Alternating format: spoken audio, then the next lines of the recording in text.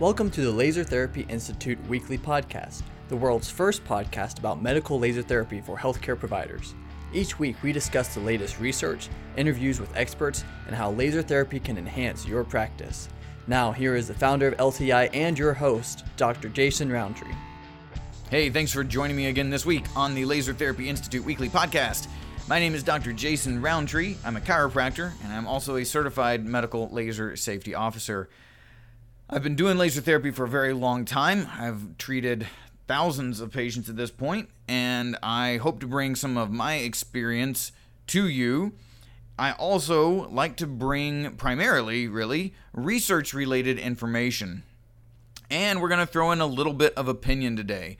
I've got 3 specific resources that I'm going to be referring back to, and so before I get into anything about our topic today, which is Alzheimer's, I want to give you those references so you can look at that if you'd like. The first one is a review that was published in March of 2020, so just about a year ago, in the Journal of Alzheimer's Disease. The title is Photobiomodulation for Alzheimer's Disease, Translating Basic Research to Clinical Application.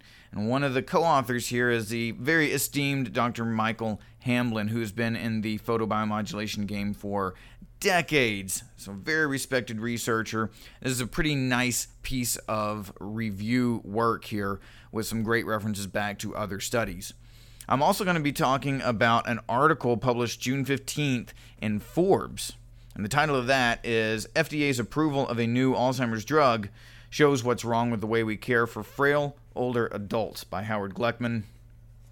And then the third article that I'll be referring to was published in Bloomberg, again on June 15th. And the title there is Medicare Must Study Unproven Expensive Alzheimer's Drug by Peter Bach and Craig Garthwaite. So there are several things we're going to be hitting here, and what I hope to bring to you is a balanced, somewhat fair look at the way that we are treating our older adults and Alzheimer's patients in this country.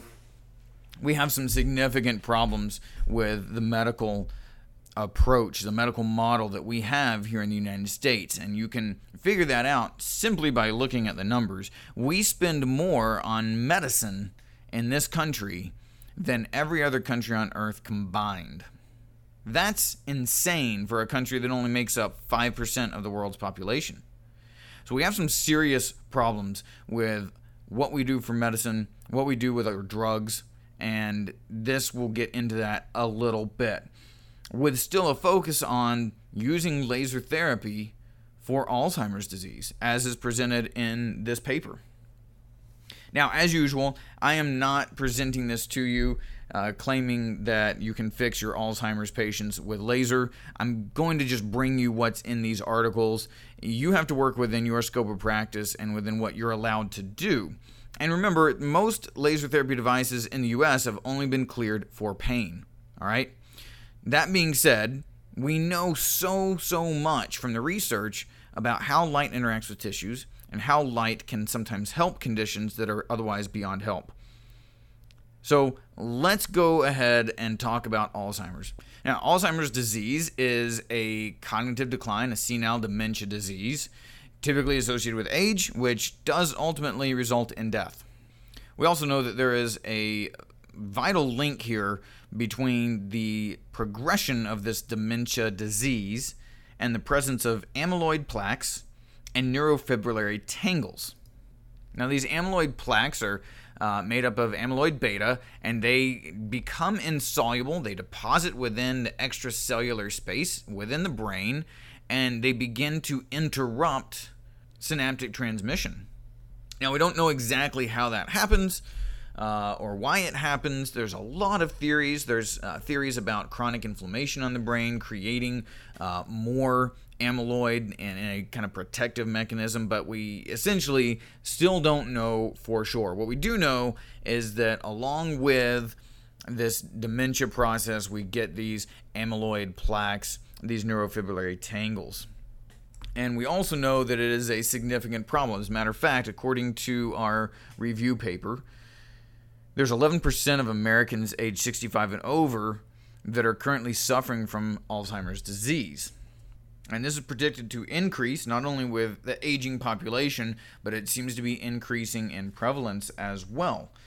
And aside from just being costly to take care of patients, Alzheimer's disease, according to the paper, also claims its toll on the quality of life of caregivers. Compared to people who are not affected by Alzheimer's disease directly or indirectly, those who care for Alzheimer's disease patients have shown weaker immune function, more pro-inflammatory proteins, as well as significantly shorter telomeres. Now, telomeres are the kind of buffer material on the ends of chromosomes that prevent aging, genetic aging from happening. So the shorter those telomeres get, the faster aging progresses. The more mutations appear in that genetic line. Now, jumping over to the Bloomberg article, they say the cost of caring for America's nearly 6 million Alzheimer's disease patients is already $600 billion a year, factoring the cost of uncompensated caregiving. And that means caregiving for these patients that insurance won't pay for, Medicare specifically won't pay for. They go on to say, now, the Food and Drug Administration has approved a drug treatment that may or may not work, but is set to cost $56,000 a year for each patient. That is going to raise the cost even further, simply based on what that medication costs. $56,000 per patient per year. Now I'm going to jump over to the Forbes article, and I'm going to read you a couple of sections of this because this is really well summarized. And this article says, the FDA's decision last week to approve a new Alzheimer's disease treatment and the buzz that surrounds it is a symptom of all that is wrong with the way we care for frail older adults in the U.S. Rather than providing the supports that people with chronic conditions desperately need and that evidence shows works, we prefer to chase butterflies.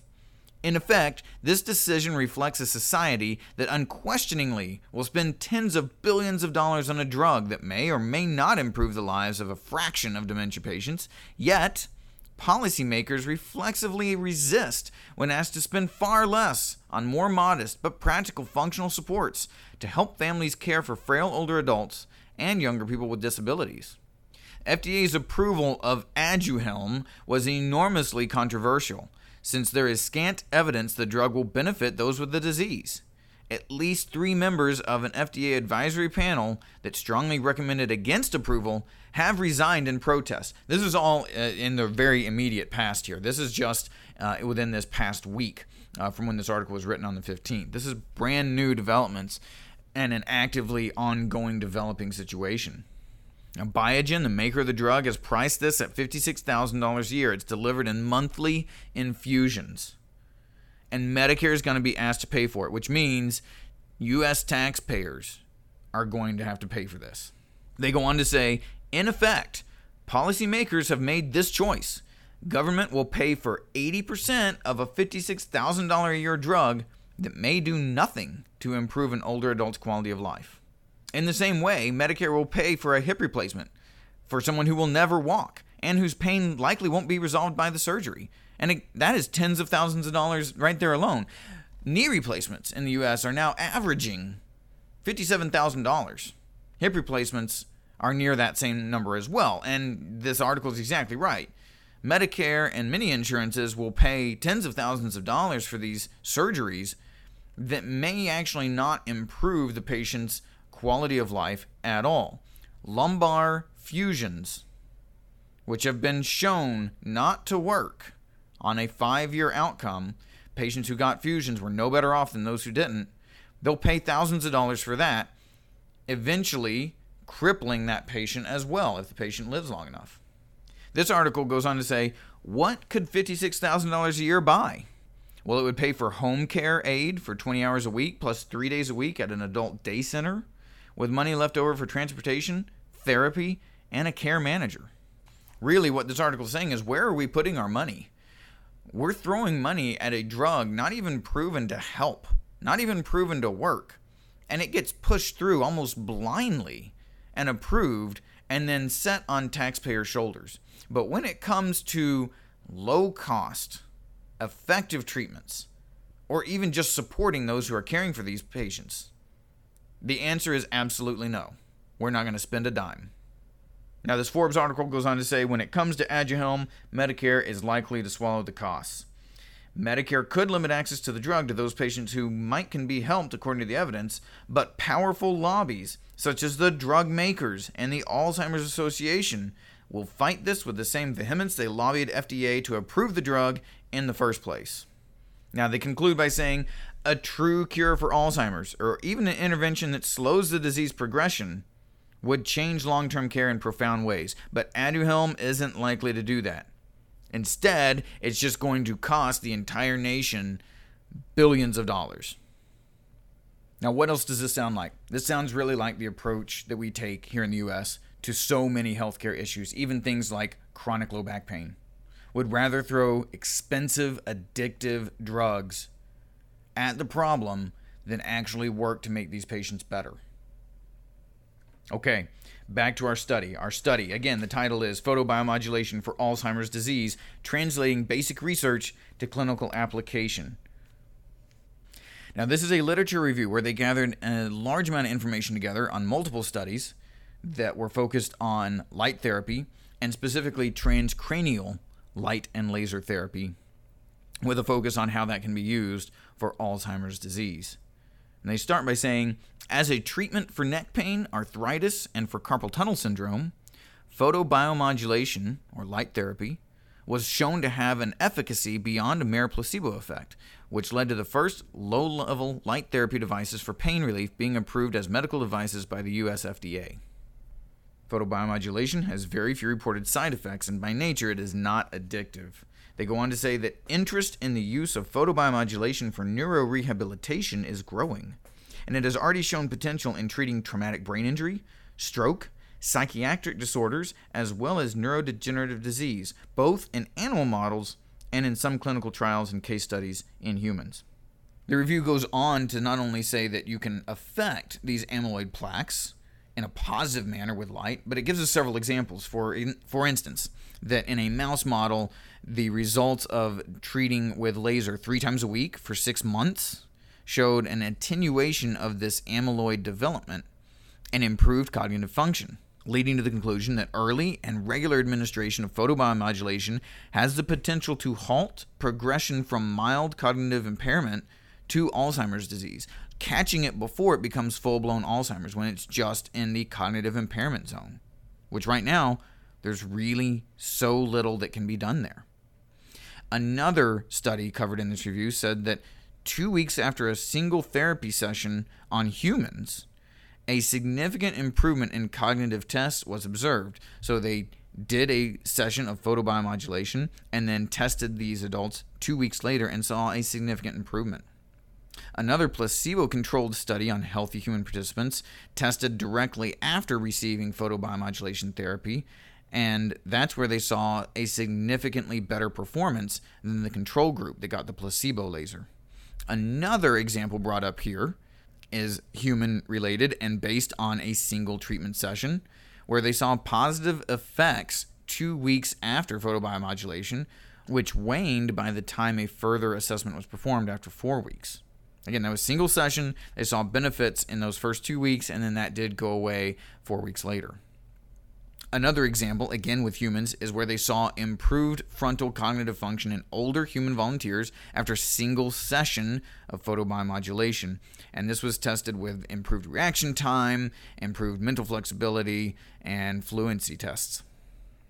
Another study with humans performed treatments on those who had suffered from stroke and traumatic brain injury, and who had chronic aphasia, or the inability to speak. And they did treatment 3 times a week for 6 weeks with assessments at the 1 week, 1 month, and 2 months after mark. And that's where these patients showed significant improvements in cognitive function, as well as the verbal learning test. And the chronic stroke patients with aphasia showed significant improvements in naming. So if you can deliver light, the right kind of light, to the brain, there's a potential there, according to the research, that you could see improvements in cognitive functioning and processing. Now, how possibly does photobiomodulation or light therapy affect dementia, that process, and the amyloid plaques, the neurofibrillary tangles? Well, photobiomodulation is defined as the use of monochromatic light from a low-power laser or light-emitted diode to modify or modulate biological functions. This modulation effect is based on the presence of chromophores in cells and tissues, and those chromophores are molecules capable of absorbing light, which then become excited, and that excitation then influences further downstream molecules and biochemical pathways with the potential to exert a therapeutic effect. Now, in many other podcasts, I've gone deeper into the mechanisms of photobiomodulation and how this works to stimulate the body's own recovery and healing mechanism, so I'm not going to bore you to death with that. But if you consider what are the barriers to getting this process to happen in the brain, probably the biggest barrier people think of immediately is the skull. That's an obvious physical barrier to getting light to the brain. Is it even possible? How does that work? Why can you get light to the brain? What kind of light do you have to use? And what happens once you can do that? Well, this podcast has already gotten to the end of its time limit, and so I'm going to come back with you next week and go deeper into this paper about what type of light has to be used for transcranial laser therapy and what recommended protocols are being presented in this paper and what remaining questions still have to be figured out. But this is exciting stuff, so I hope you'll be here with me next week. Thanks again, and have a great week in practice. Subscribe now to keep learning about the growing field of laser therapy. Check out our patient-focused podcast, Healing at the Speed of Light, a great resource for your patients. For massive practice growth and improved patient outcomes, become a certified Laser Therapy Institute clinic. Learn how at lasertherapyinstitute.org.